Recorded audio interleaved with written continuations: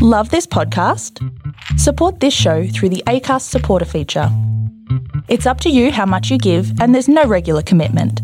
Just hit the link in the show description to support now. Hiring for your small business? If you're not looking for professionals on LinkedIn, you're looking in the wrong place. That's like looking for your car keys in a fish tank. LinkedIn helps you hire professionals you can't find anywhere else, even those who aren't actively searching for a new job but might be open to the perfect role. In a given month, over 70% of LinkedIn users don't even visit other leading job sites. So start looking in the right place. With LinkedIn, you can hire professionals like a professional. Post your free job on linkedin.com/people today. There's never been a faster or easier way to start your weight loss journey than with PlushCare. PlushCare accepts most insurance plans and gives you online access to board-certified physicians who can prescribe FDA-approved weight loss medications like Wegovy and Zepbound for those who qualify. Take charge of your health and speak with a board-certified physician about a weight loss plan that's right for you. Get started today at plushcare.com/weight loss. That's plushcare.com/weight loss. plushcare.com/weight loss. Hey, it's Paige DeSorbo from Giggly Squad. High quality fashion without the price tag. Say hello to Quince. I'm snagging high-end essentials like cozy cashmere sweaters, sleek leather jackets, fine jewelry, and so much more. With Quince being 50 to 80% less than similar brands. And they partner with factories that prioritize safe, ethical, and responsible manufacturing. I love that. Luxury quality within reach. Go to quince.com/style to get free shipping and 365-day returns on your next order. Quince.com/style.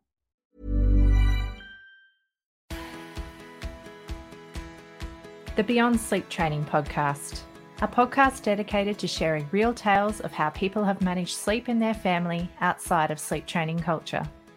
Because sleep looks different with a baby in the house. And because every family is different, there is no one-size-fits-all approach to take.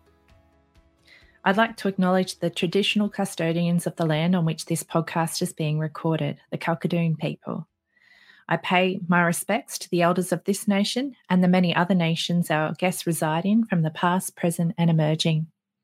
We honour Australian Aboriginal and Torres Strait Islander people and the unique cultural and spiritual relationships to the land, water and seas, as well as their rich contributions to society, including the birthing and nurturing of children. And welcome back to the Beyond Sleep Training Podcast. I'm your host, Carly Grubb, and this week I'm welcoming back the wonderful Tammy Heuych, who we had on the last episode, and she's going to be kindly sharing more of her story of sleep without sleep training. In the last episode, we kind of finished up talking. Your second baby was quite a challenge. Yeah. But definitely. It sounds like you eventually found peace with accepting his higher needs for contact and comfort, and co-sleeping and baby wearing sound like they were the big saviors in your life with that second babe. And also you told us about managing to get your family's head around the idea of moving beyond sleep training as well. So hats off to you, Tammy. That's no mean feat. So that really challenging sleeping baby, he's now 5, you said? Yep. So how did things evolve? Like, did he eventually start sleeping more? Is he still quite a low sleep needs babe, or what's he like now? Oh, surprise, surprise. Probably in the past 12 months, he is sleeping through the night and he's happy as Larry. I breastfed him until he was 2.5.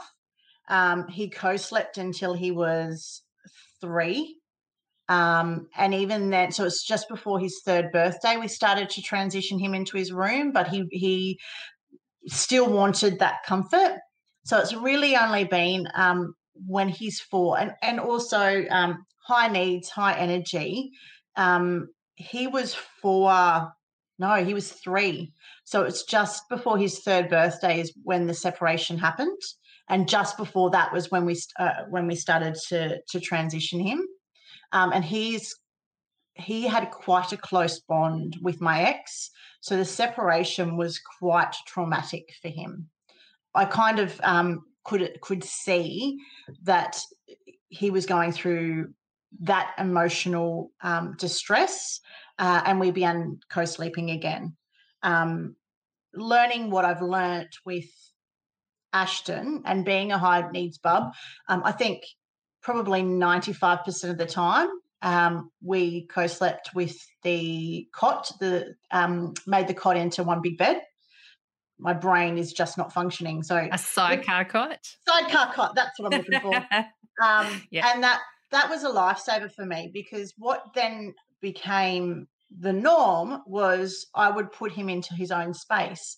And then as I started to transition Ashton to when we stopped breastfeeding, I would lie on the bed, have him in his cot, so we knew, creating what his space was.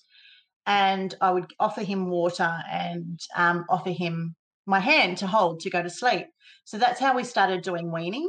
The first thing I'd offer was water, then ask him if he wanted to hold my hand, and then if he didn't want that and he insisted he wanted boob, that's what he'd get. And I found it was a really gentle way for me to transition him. And it was an up and down process, but we got there. I was going to say, how long did it take? Like, do you think the process from beginning working on it through to when he was actually happy about the situation? It took probably about 3 months. It was a bit of an up and down process, and I'm glad in a way it happened before the separation. I can't even remember whether I was pregnant when it was happening or not. Gosh, I would have had to be, because he was 2.5 and there's 3 years between him and Lewis. But that's bizarre that I can't remember that. Blanked it out. I blanked that period out, exactly right.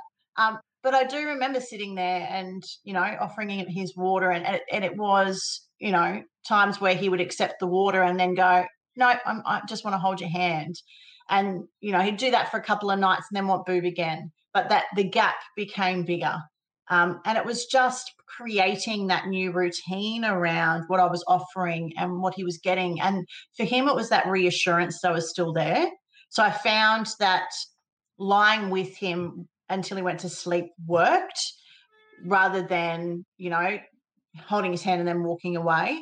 And then after a couple of weeks of doing that, so it took a couple of months to get him into that. After a couple of weeks, I would say, Mummy needs to go to the toilet, I'll come back. So I'd go to the toilet and come back, and he'd be at that almost sleep point. So reassuring him and then doing what I said really worked. And then I followed that when I transitioned him into his bedroom. It was the same. I was using the same language, and I was saying, I'm going to put you to bed, I'm going to kiss you goodnight, but I'll come back to check on you. And him being awake when I was checking on him created that reassurance that he really needed, because whilst he's not an overly affectionate child, he actually has high emotional connection needs. So it's very much one way. The relationship is very much one way, as he wants me to pour out a lot of affection and emotion into him, but then he's quite reserved in giving it back. And there's little times when it does happen. Like this morning, I was giving him a cuddle before school and he was just stroking my arm. And it's little times like that when I go, okay, he's just showing it in a different way. And, I can tell he's appreciative of that and the difference in behaviour it makes when I've actually stopped and listened to what he needs and understood what he needs. But he, all those two sleep through the night now. They will get through the odd occasion where they wake up, and they know that my bed is always open to them. Like my big boy Xavier crawled into bed this morning for a cuddle because he woke up at 5 o'clock and I was still asleep, had to sleep in. I'm going back to work tomorrow. So it's nice. And I don't ever want them to feel like they can't have that, because it's such a big point of connection for us. But Ashton taught me a lot, and certainly gave me something that I'd never been good at, was letting go. So learning to let go with Ashton and learning that I can't control everything was a really valuable lesson. And then that helped me a lot when I had Lewis. So I was 32 weeks pregnant when my ex and I separated. We were still living in the same house for a period of time. However, she wasn't in the house much, spending time with another person. So it was quite an high emotional time because there's a big change happening with the kids. I was very pregnant, still working full time in a highly demanding role. I'd got a promotion when I was 4 months pregnant. So got put into an operations manager role. So that there was a lot of different elements that were going on. So then I kind of had to collect myself and worked out what was working for the kids, and it became co-sleeping. Again, here I've got a almost 7-year-old and an almost 3-year-old needing that emotional connection again. So I'd set up the trundle in my bedroom again. Big boy was lying on that, and Ashton was sleeping in the cot, the sidecar cot, because I hadn't dismantled it, because I like to have it there just in case, something was going on with him. And I remember going into labour with Lewis and being home with the 2 boys and both of them rushing to me and realising I also had quite quick labours. So with Xavier, it was 3 hours. Ashton, it was 2. So Lewis, I'm like, game is on. I had to I was luckily in a hospital that was closer to home because with both the older 2, it was about a 35-minute drive. So the hospital was 20 minutes and I had Lewis within 5 minutes of arriving. For me, not having a supportive partner through those first 2 pregnancies, I was actually quite grateful being able to do things my way completely with Lewis. I went through a lot of anxiety, worried that the baby was going to wake my ex up and, trying, straight away trying to comfort him and shoving a boob in his mouth to shut him up because that was what I was getting told to do. So with Lewis, I've certainly felt a lot more relaxed. I felt more in tune with him. I felt more connected with him. That's the baby wearing, having a 7-year-old and a 3-year-old, or at the time, crazy boy, house, school. So Xavier had started, he was in grade 1. So much was going on. To be able to do life, baby wearing was my norm. And I had a baby carrier with me no matter where I was. I had the pram, wasn't too fussed on the pram. I could tell if he was going to be really tired. And working out what my balance was. So I worked out I really needed to be in nature. So there was times when just in the morning I'd drop the kids off and I would just go for a walk along the beach. And that was just the bit to bring me back to sanity and just allow me to breathe. And just doing things that brought me joy. That was, and being able to do that and realise that Bub could do that with me and letting go. So we spent a lot of time going to cafes where we just enjoy the view and just bring that peace to me. So Lewis certainly taught me that breathing and just relaxing into it was very important. He is quite a wakeful bub, but nothing compared to what Ashton was. So he's now 2.5 and he still probably wakes on a good night, which was last night. He wakes probably twice and he's very clearly asks for booby. On a bad night, he'll wake every half an hour, every hour. And I think having had such a high needs baby in Ashton and learning that I just had to let go and that it was me that had the problem, not him, has been the best thing for my relationship with Lewis, because I've been able to connect in more with him and relax more into it. And I find my day-to-day is more relaxing. If I've not had a good sleep at night because he's been awake I'm okay with that because I know that there's going to be a balance. His leaps have been quite pronounced, but again, not as bad as Ashton. So co-sleeping, we've co-slept since day dot.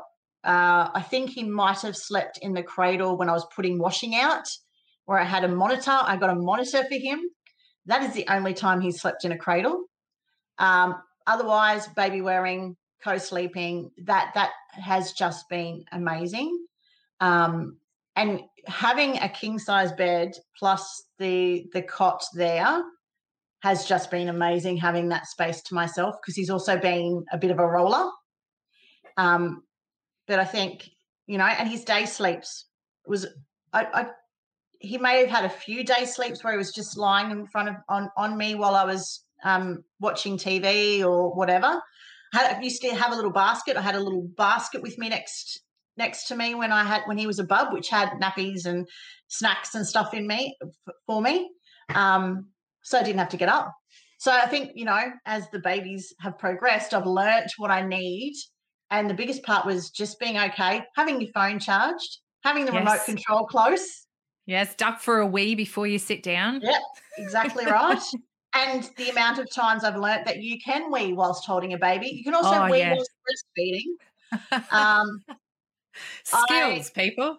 Oh, totally skills. So what's just jumped into my mind, I really needed to go grocery shopping, and I had all three, and it was a Sunday afternoon and we were totally ratty. I had the carrier. I chucked him on the side and moved the carrier around. So as I was doing my grocery shopping, Lewis was breastfeeding the whole way, and you could see his little feet kicking. And Ashton, I was getting the boys to put stuff in the trolley. It was the only way I was going to get anything done. Yep, this one. Okay, get chocolate, that's fine. But I don't think I would have had the confidence to do that. I definitely wouldn't have had the confidence to do that with Xavier. But Ashton teaching me to let go, and who cares what other people think, and do what is right and what feels right. I can tell you I definitely got stares breastfeeding in a carrier while I was doing the shopping with two very crazy kids, but I got it done. And hopefully those stares were more like, oh, my gosh, she's awesome. That would have been me. I would have been, because I never figured out how to breastfeed in a carrier. So if that was me walking past you, I would have been like, okay, and how did she do that? Where are the legs? Yeah, hang on, what angle she got going on? Yeah, I never figured that one out. I think it helped that I had a little bit of a tummy still, so that sort of supported it. But, look, and just being able to make it work, just finding things that just work for you and your family, I think. And then, so we'd been separated for about 2 years, and then I decided to get back on the dating world. And, I got on the apps and decided I didn't like the apps and kind of went, oh, you know what, if it'll happen, whatever. And I was on a few Australian lesbian Facebook pages, and my partner had written something on Facebook about her and her daughter that really resonated with me. And so I messaged her and was being a bit cheeky in my message, identifying what star sign she was. And we were going back and forth. And then I remember the first sort of night of conversation with us was me basically saying, I have a child. At that stage, he wasn't staying with my ex because it was very clear, in the first 2 years, the priority was the relationship with me and him being able to breastfeed, and I'm still breastfeeding him. So saying that to my new partner, this is what our night looks like. This is I co-sleep. My kids come into my room if they need to. This is how I work. If you don't like it, sort of let me know. And she was like, well, actually, that's how I work. And my little girl has only just recently transitioned into her bed. So for me, sorting the wheat through the chaff, if that makes sense, was quite a process in that, how the relationship evolved for me.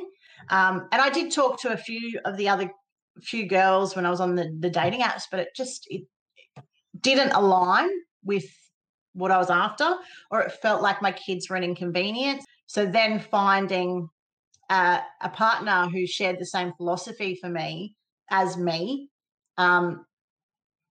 is really valuable. And the way she has adapted to that. And this is how I've sort of discovered what a partner looks like when you're co-sleeping, because there's been times when we have had sleepovers and Lewis has gotten upset and she said to me, would you mind if I take him? And she'll take him and rock him or cuddle him. And that's just like a whole new world. So as a partner, being able to step up and engage and, talk to your partner and work out what is going to help, not hinder. Yep. And read the room. Yeah, read the room, definitely.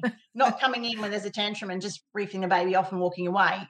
Really understanding. And I think, a lot of that is connection, having conversations and talking and making sure that you're on the same page. So as we're progressing in our relationship, because we've been together almost 6 months, been talking for almost 12 months, because, when you're very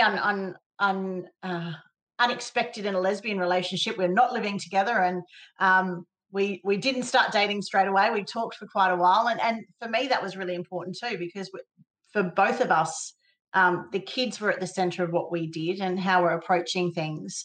And so every step of how we've engaged with the kids and how we're progressing our relationship has been quite considered and quite careful and cautious. But just how she's welcomed my 3 boys and feeling like I have someone who has my back, and someone who can step in, is like, you don't understand the value of that until you've not had it. Or now I've had it and gone, oh shit, wow, this feels different. This feels good. So you're actually supported yourself, because that's the thing, isn't it? Like you said.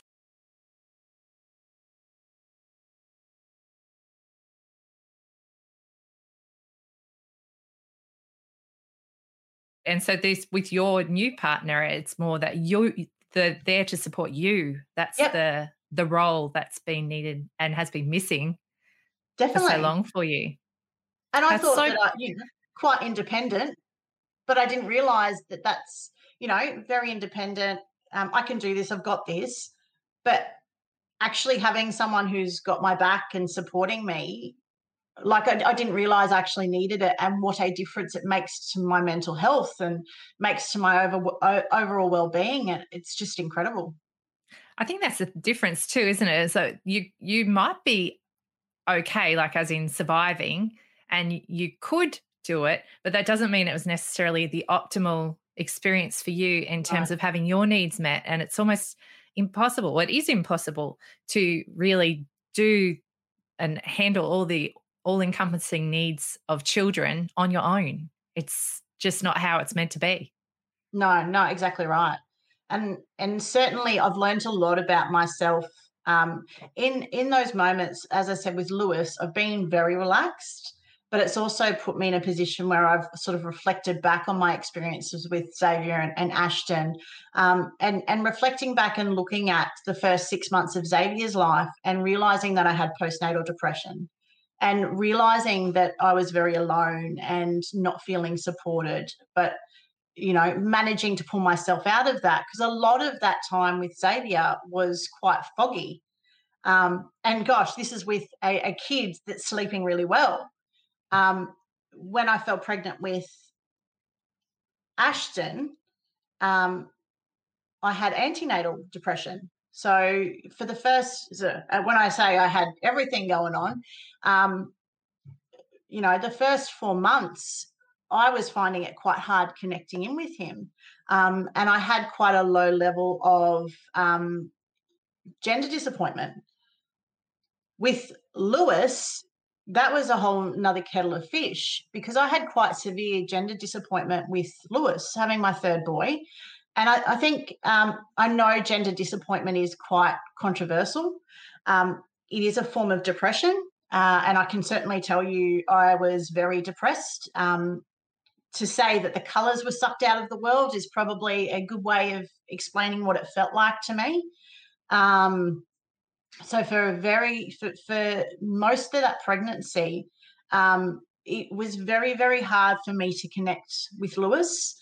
Also, where the placenta was meant that I didn't feel Lewis much, except for a really big belly that, because my body went, I got this, know what pregnancy feels like, looks like, here, instant belly. I didn't feel pregnant. I didn't have many pregnancy symptoms with him.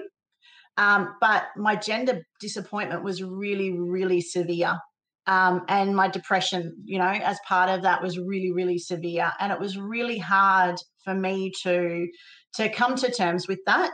And it was really hard I wasn't at the stage where I found someone to talk to. I was going to ask, did you seek some support for it, or how did you handle?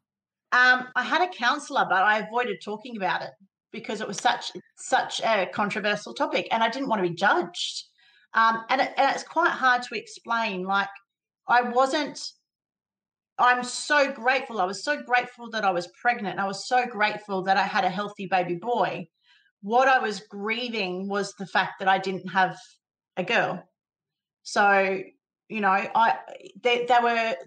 two completely separate things. And I know I joined a support group, a gender disappointment support group, and understanding, because, as I said, my gender disappointment was quite severe, where some of the feelings that I had about myself, I was feeling suicidal when I was 3 months pregnant. So, and I didn't have support. I didn't have support for my partner. My partner didn't understand or didn't seek to understand.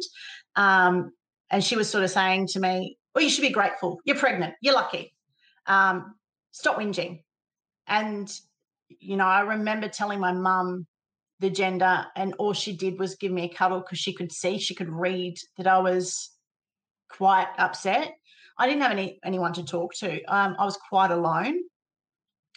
And then going through that experience, and I probably, in hindsight, I could have started antidepressants because I was quite severe, but then I got in my own head about the impact that would have on the baby. And then probably, ironically, a week before the separation, I started a counsellor and I started a psychologist. So going through that, and it was the psychologist that I actually said to, I got to 2 appointments and then I had a baby 2.5 weeks early.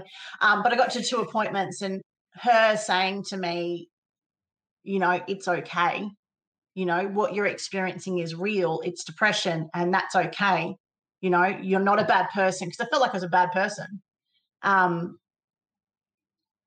just telling me that it was okay, and, she could tell how much I loved my kids. And then, the separation happening, and when I was in hospital, I just had all this mixture of emotions, and then got a psychiatrist. So after Lewis was born, I was seeing a psychiatrist, a psychologist, and a counsellor. And they all had a different place. And they all, going back, and as I said, I've learned a lot with Lewis. Going back, I wish I had have had that support with Xavier, because I think that those first 6 months, understanding now, I had postnatal depression, and I was really, really highly anxious about not breastfeeding because I was experiencing postnatal depression and all this stuff was happening. And then understanding with Ashton, I had antenatal depression because it felt the same, that darkness. It felt like there was no color in the world. I was feeling and thinking some really crappy things. And then actually having that army of support when Lewis was born. This is a baby that I've not connected to, that I had named with my ex and then decided I hated the name. He was baby no name for 2 days until I landed on Lewis. And then connecting with him. I took a photo of him and I while we were in hospital. I asked the hospital if I could stay in for an extra day because I just didn't want to. I wanted to be in that bubble to try and breathe and try and find out what my plan was. And there's this photo I took of him and I, and it was after I'd named him, and it was just a little selfie. And that there, when I looked at that photo, that was connection for me. And that's when I felt connected to him. And then having that support network of my psychiatrist, psychologist, and counsellor. So I was speaking to my counsellor on the phone every 3 weeks. seeing my psychologist every 2 months and seeing my psychiatrist. For the first month, it was every week. And then I wasn't on he didn't medicate me because he found that I just needed that support. That's what was missing. And having that army meant for me, I was able to connect with Lewis and worked through a lot of this feeling. And really what you said before, having a partner that supports you. Well, I didn't have that, but I found this incredible support network in professionals. And that, I think, really helped me get through the 8 months that he and I were alone before I went back to work. I think for me, that support network and finding a support network if you don't have family nearby is probably the most crucial part of being a parent. And finding friends. Like, I'm incredibly grateful. I remember when you were pregnant with Sylvie and I was pregnant with Lewis, and we were messaging each other, and just having that person who I could relate to and talk to about that stuff. Oh my gosh. And Tish, talking her through her pregnancy and going through that. And I think those things of you don't realize how important your family, that's not your family, your friends and your support network, you don't realize how important they are until you go, oh shit, I didn't have that. And look at the difference it's made. Or that's for me anyway. Humans are social creatures. We're not meant to be solitary. Solitary humans would not have survived. And so it makes sense. It makes perfect sense that we're all stronger and able to be our best selves when we're surrounded by quality support. And like you say, if you don't have that support in people in your immediate circle, friends and family and whatnot, it's okay to seek it outside of that space, including professional support. I'm so glad they had you. It's such a relief, especially after getting nearly the whole way through the pregnancy, feeling that way on your own. I'm so sorry that was your experience, because it's so common. And like you say, there's a bit of a stigma around it where it's almost becomes, you get gaslit into believing that it shouldn't even be the way you're feeling. And yet you still are. So it's that real danger in telling people that it's not something that should be giving them troubles, isn't it? Yeah. So I'm pleased that came into your life eventually.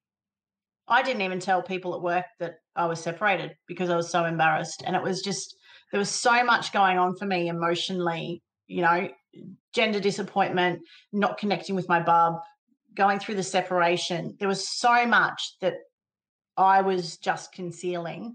And oh my gosh, 100%, all of that affected my performance, and all of that affected who I was and how I felt. And all I can remember, the clearest thing was Lewis must have been about 3 weeks old. And I'd been to my third appointment with my psychiatrist, and I was driving home and I just noticed there was this tree hanging over the hospital where he was, this tree with these yellow flowers. And I just remember thinking, oh, wow, I've never noticed how yellow those flowers were. And then I noticed that the colour was starting to come back. And it was noticing that stuff.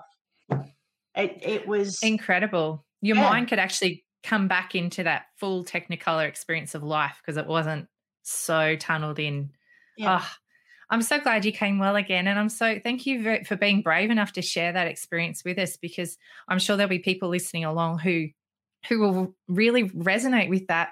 And or maybe they even know someone in their circle or family of friends who are having those kind of feelings, and this might just open up that space for them to understand the experience a little bit better, even if it wasn't their own personal experience. Yeah.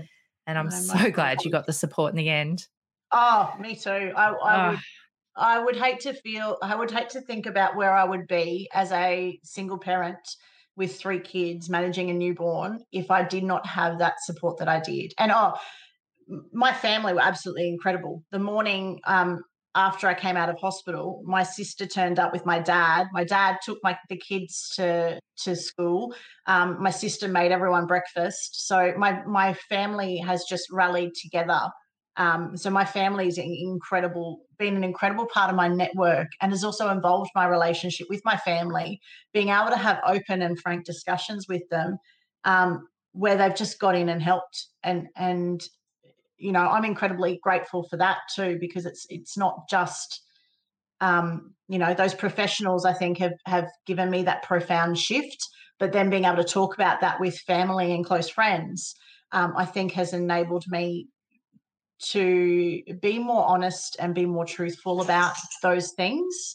And you're right, it's actually opened up where I've had a conversation with a mum from Xavier's school, that a little boy that went through school with him, and she went, "Oh, I had that too."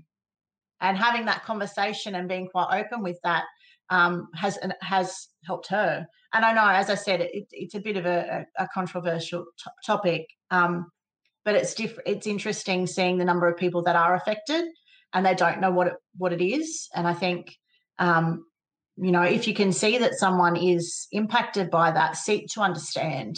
Don't judge, because I think that was my biggest fear, and that's why I didn't seek help, was because I just thought I was going to be judged. So just seeking to understand and having a conversation without judgment. I love it.